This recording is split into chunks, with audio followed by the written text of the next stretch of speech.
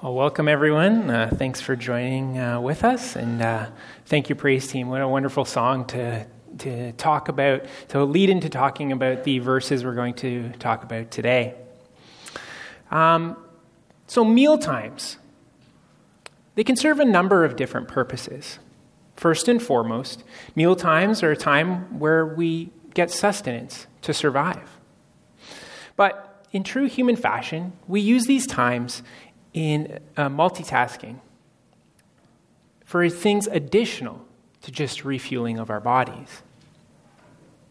Some people may have meals alone, in which case they may spend time reading the morning paper or reading online news, finding out what's happened in the world the day before. Maybe they catch up on yesterday's sports highlights, finding out how their teams have been doing. Others might spend time reading their Bible or taking some time to pray for the day ahead of them or the week ahead of them. Other meals, though, may be of a more social nature. Some families make it a priority to sit around the dinner table together and share about their days.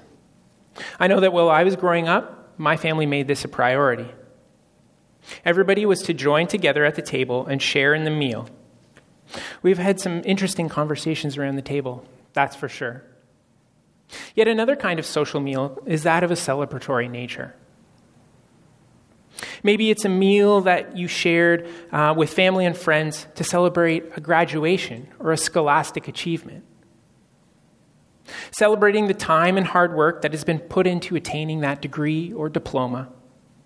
Sharing how you overcame certain adversity to achieve that honor and are looking forward to what that means for you and your family and their future endeavors. Then there's that of a celebratory wedding reception. A time of celebration where friends and family celebrate the union of a husband and wife, the creation of a new family. It can be a time to share stories about the couple, a time to share in other activities such as dancing or other fun games that the wedding party may have had planned and thought up. Along the same lines, and as Al mentioned and spoke about last week, meals can just be used as a time to celebrate events, just because someone wants to, and because they value those events or those things in some way and wish to share that with others around them. One thing all of these social meals have in common, though, is that they can be used to better get to know people. Sharing a meal with another person can be disarming.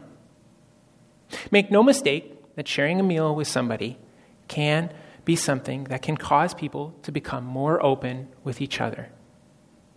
I'm reminded of a story that I heard while I was in university. In one of my lectures on criminology, the professor told us a story about one of his colleagues. This colleague was skilled in the art of interrogation. You see, in an interrogation, the side seeking information often uses a number of social tricks, per se, in order to get the other party to offer and open up willingly about information that would be useful to the police investigation. In this particular investigation and interrogation, a suspect was accused of murder. The officer had worked methodically through all of the techniques he had learned and honed over his years of experience. He had spent hours with the suspect, asking him questions about the missing person, asking questions about the evidence that they had found at the scene of the crime. But no dice. The accused refused to offer any information that was of any value to the officer. In a last-ditch effort, the officer offered to get the accused some fast food, as it had been quite a while since they began the interrogation. The suspect, somewhat surprised, obliged and gave the officer his order. A short time later, the officer came back into the interrogation room with the food for the suspect, as well as a meal for himself. He sat down at the table and began to eat with the suspect, having a somewhat normal but nonetheless cordial conversation that had nothing to do with the crimes he was investigating. As they finished the meal, the officer slowly directed the conversation back to that which of the crimes he was investigating. There was a long pause as the suspect contemplated the questions yet again. Finally, the suspect offered up a confession to the crimes that had been committed. Though you might be thinking to yourself that this story is a rather strange one for me to be using to illustrate the meal that Jesus had, which we're going to talk about today, I think this confession-type motivation and motive was the same that Simon the Pharisee was aiming for when he invited Jesus to come and have a meal. You see, the Pharisees and the religious elite of the day were less than thrilled with Jesus arriving on the scene. Rumors were spreading, and people were talking about the things that this Jesus character was doing. This threatened the power that the religious elite held and used over all of the common people. In chapter 7 of Luke alone, we read about several miracles that occurred and how the people, both common and religious, reacted. After healing the centurion's servant and raising a widow's son from the dead, we read in chapter 7, verses 16 and 17, fear seized them all, and they glorified God, saying, a great prophet has arisen among us, and God has visited his people. And this report about him spread through the whole of Judea and all the surrounding country. Shortly after that conversation, Jesus had a meeting with John the Baptist. In verses 29 and 30, we read, when all the people heard this, and the tax collectors too, they declared God just, having been baptized with the baptism of John. But the Pharisees and the lawyers rejected the purpose of God for themselves, not having been baptized by him. You see, the Pharisees didn't like Jesus. They didn't like what he was saying, and they didn't like who he was doing all of these things with. To that point, I think that Simon was attempting to set Jesus up. He wanted to get close to Jesus, not just to show others that what they thought of him was wrong, but that so he could prove and uncover that it was a scam, that him and his counterparts were correct in what they believed about Jesus and what they thought Jesus was trying to set in motion. To that point, Simon had a plan. He would invite Jesus to have a meal at his house. There he could converse with Jesus about all of the things he had heard the people say. Potentially, he could catch Jesus in a lie or even in a trap to prove that he really wasn't as great as all the common folk were saying. And so at the end of Luke chapter 7, we read about the meal that Simon the Pharisee had with Jesus. So again, 36 to 50 says, one of the Pharisees asked him to eat with him, and he went into the Pharisee's house and reclined at the table.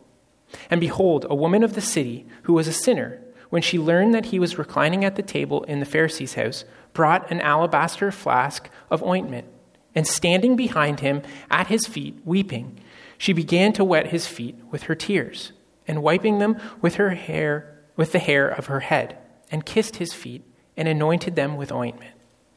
Now when the Pharisee who had invited him saw this, he said to himself, if this man were a prophet, he would have known who and what sort of woman this is who is touching him, for she is a sinner. And Jesus answering said to him, Simon, I have something to say to you. And he said, say it, teacher. A certain money lender had 2 debtors. One owed 500 denarii, another 50. When they could not pay, he canceled the debt of both. Now, which of them will love him more? Simon answered, the one, I suppose, for whom he canceled the larger debt. And he said to him, you have judged rightly. Then turning towards the woman, he said to Simon, do you see this woman? I entered your house. You gave me no water for my feet, but she has wet my feet with her tears and wiped them with her hair. You gave me no kiss, but from the time I came in, she has not ceased to kiss my feet.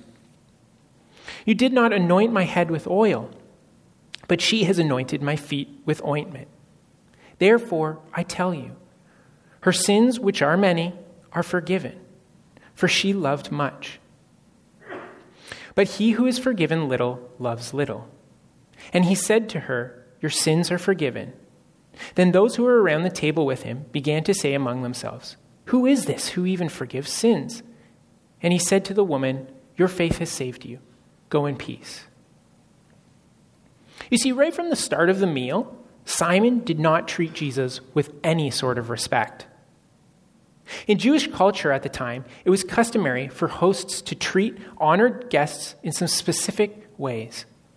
So to start with, they would normally give the guest a kiss of peace while placing their hand on their shoulder.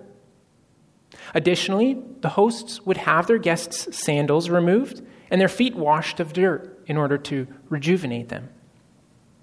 Finally, the host would also often anoint their guests with olive oil. However, in this case, these things and specific acts were not afforded to Jesus. Simon specifically seems to have not performed these rituals on purpose, subtly showing to both Jesus and the people around that he did not think Jesus was worthy of any such honor that a typical guest would have been afforded. The next thing we read in these verses is about the woman coming to the meal.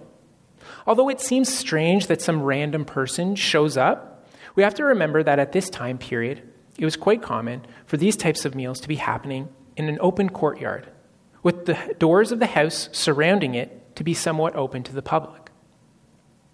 This is especially the case for more prestigious people in the city.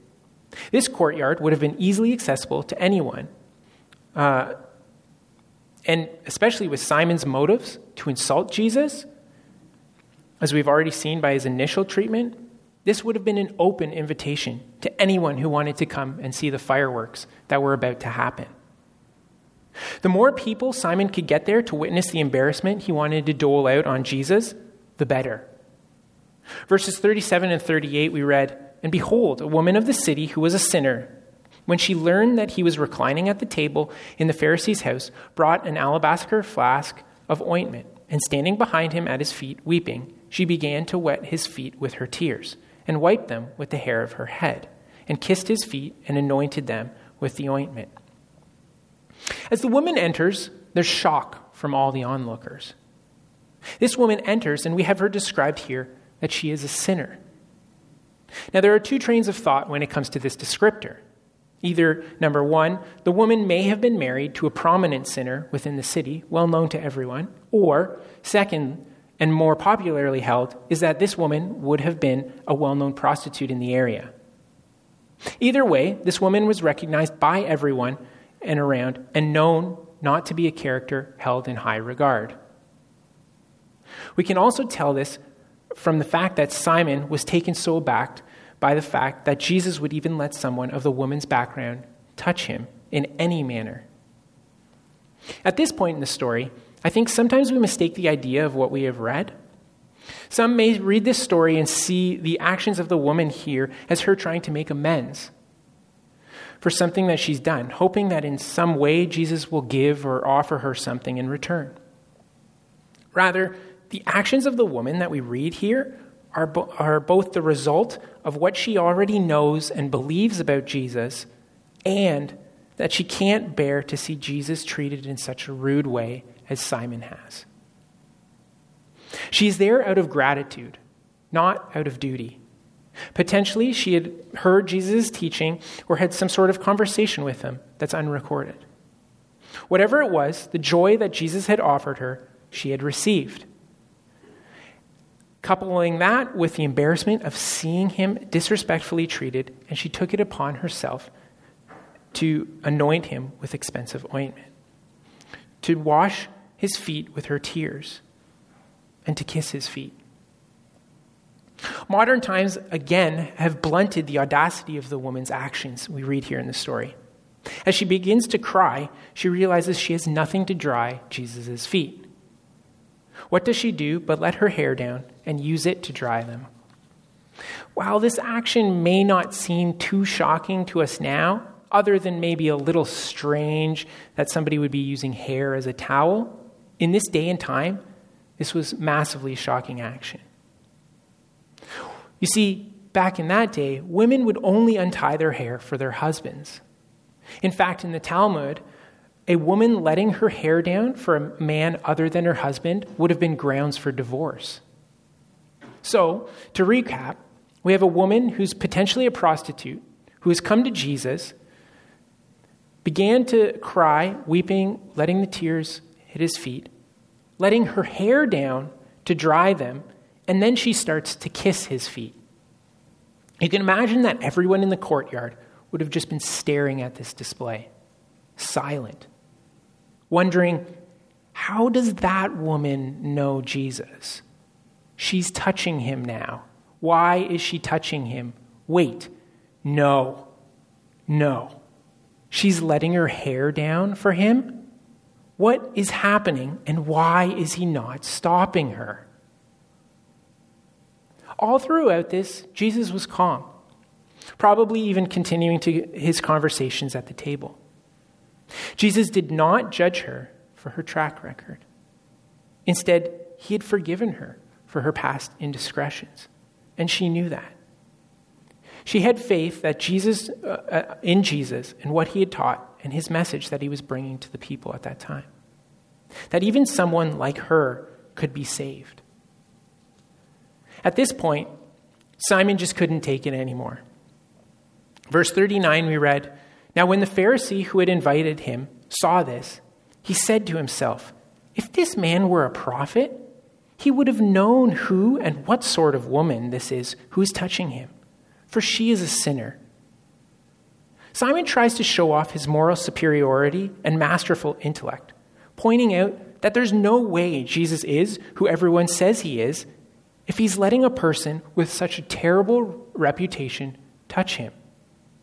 Interestingly enough, even in this comment, Simon insults Jesus, insinuating a sexual nature to the actions which everyone in the courtyard is witnessing. About Simon's actions, Kenneth Bailey writes, "The word to touch in biblical language is used on occasion for sexual intercourse in both Genesis, Proverbs, and 1 Corinthians. Obviously, this is not what's intended here, but Simon's use of the word in this context has clear sexual overtones. He is affirming that in his opinion, it is all very improper, and Jesus, if he were a prophet, would know who she was, and would, of course, refuse his attention from such woman. Simon does this both to disprove the rumors about Jesus being a prophet and to further insult Jesus. Simon wanted to see Jesus treat the woman as he and the other religious elite would have. Simon wanted to see her banished. He didn't want to see her forgiven for her actions and the sins which she had committed. Jesus, as Jesus usually does, takes this opportunity to teach Simon and the other onlookers a lesson. Verses 40 to 42 we read, "And Jesus answering said to him, 'Simon, I have something to say to you.' And he answered, 'Say it, teacher.' A certain moneylender had two debtors. One owed 500 denarii and the other 50. When they could not pay, he canceled the debt of both. Now which of them loved him more?" In this parable, Jesus sets out two people who have rather large debts. These people are meant to represent sinners, and while one has a debt 10 times larger than the other, both are still quite in debt. You see, a denarius was equal to about a day's wages. Pair that with the fact that in that day, people barely just made enough to get by, and even the person who owed just 50 denarii would have still been in considerable debt. Obviously, Jesus is also making the comparison that Simon is the 50 denarii debtor, while the woman is the 500 denarii debtor. While Simon may have kept himself clean from the sin on the scale and number of times that the woman has fallen into it, Simon is still in debt. Both have the same problem. They're in debt. Both have this problem on a rather large scale. Both can't escape the sin problem on their own. Another way we can think of this is with the analogy I've used in the past about the stranded swimmers. As a refresher, imagine that an airplane flies over the South Atlantic and crashes 1,000 miles away from the coast. In the plane, there are 3 individuals: a great Olympic swimmer, an average swimmer, and someone who cannot swim at all. The Olympic swimmer calls out, "Follow me, I'll get us out of this." And he takes off on an impressive crawl, heading for the tip of South America, 1,000 miles away. The other two jump in after him. About 30 seconds later, the non-swimmer goes down to Davy Jones' locker. That is to say, they drown. It takes about 30 minutes for the average swimmer to be deep sixed. But the champion swimmer, on the other hand, churns away for 25 hours, covering an impressive 50 miles. Terrific. Only 475 more hours to go. He'll be there in 19 days if he doesn't slow down. You see, the woman is the person who can't swim at all. Simon, the Olympic swimmer. All that skill, though, won't do him much good because he's not going to make it to land. And this is a common point that so-called regular Christians sometimes fail to grasp. We like to compare ourselves to others.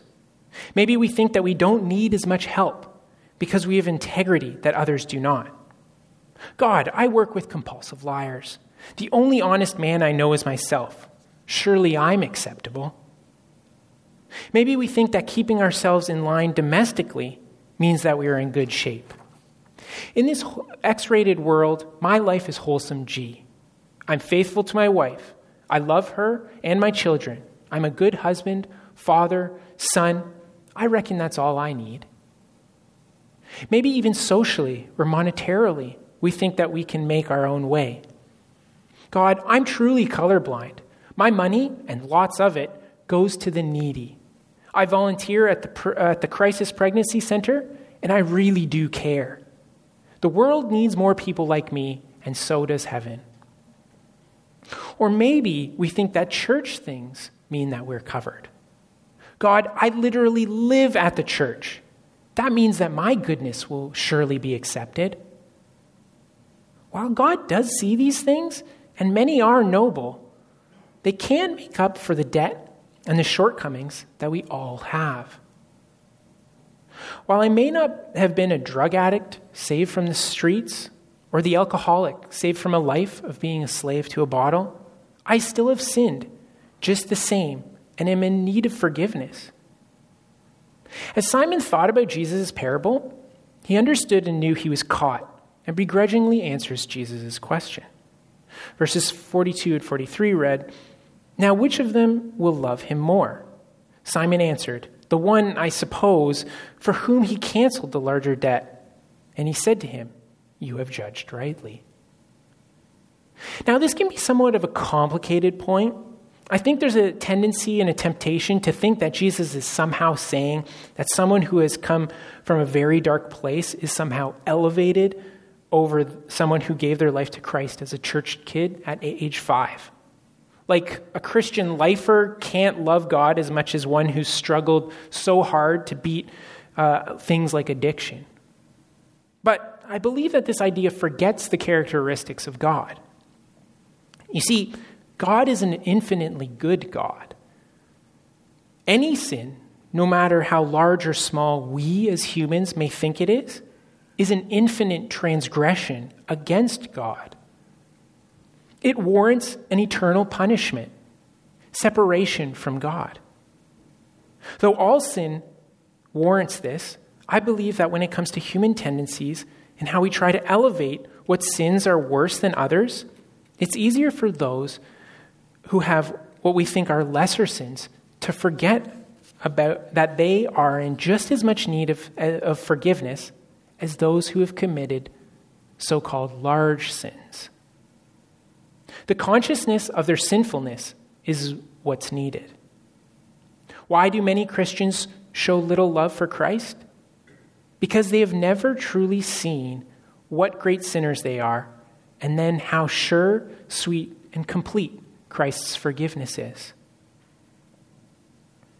Verses 44 to 47 we read, "Then turning towards the woman, he said to Simon, 'Do you see this woman? I entered your house. You gave me no water for my feet, but she has wet my feet with her tears and wiped them with her hair. You gave me no kiss, but from the time I came in, she has not ceased to kiss my feet. You did not anoint my head with oil, but she has anointed my feet with ointment. Therefore I tell you, her sins, which are many, are forgiven.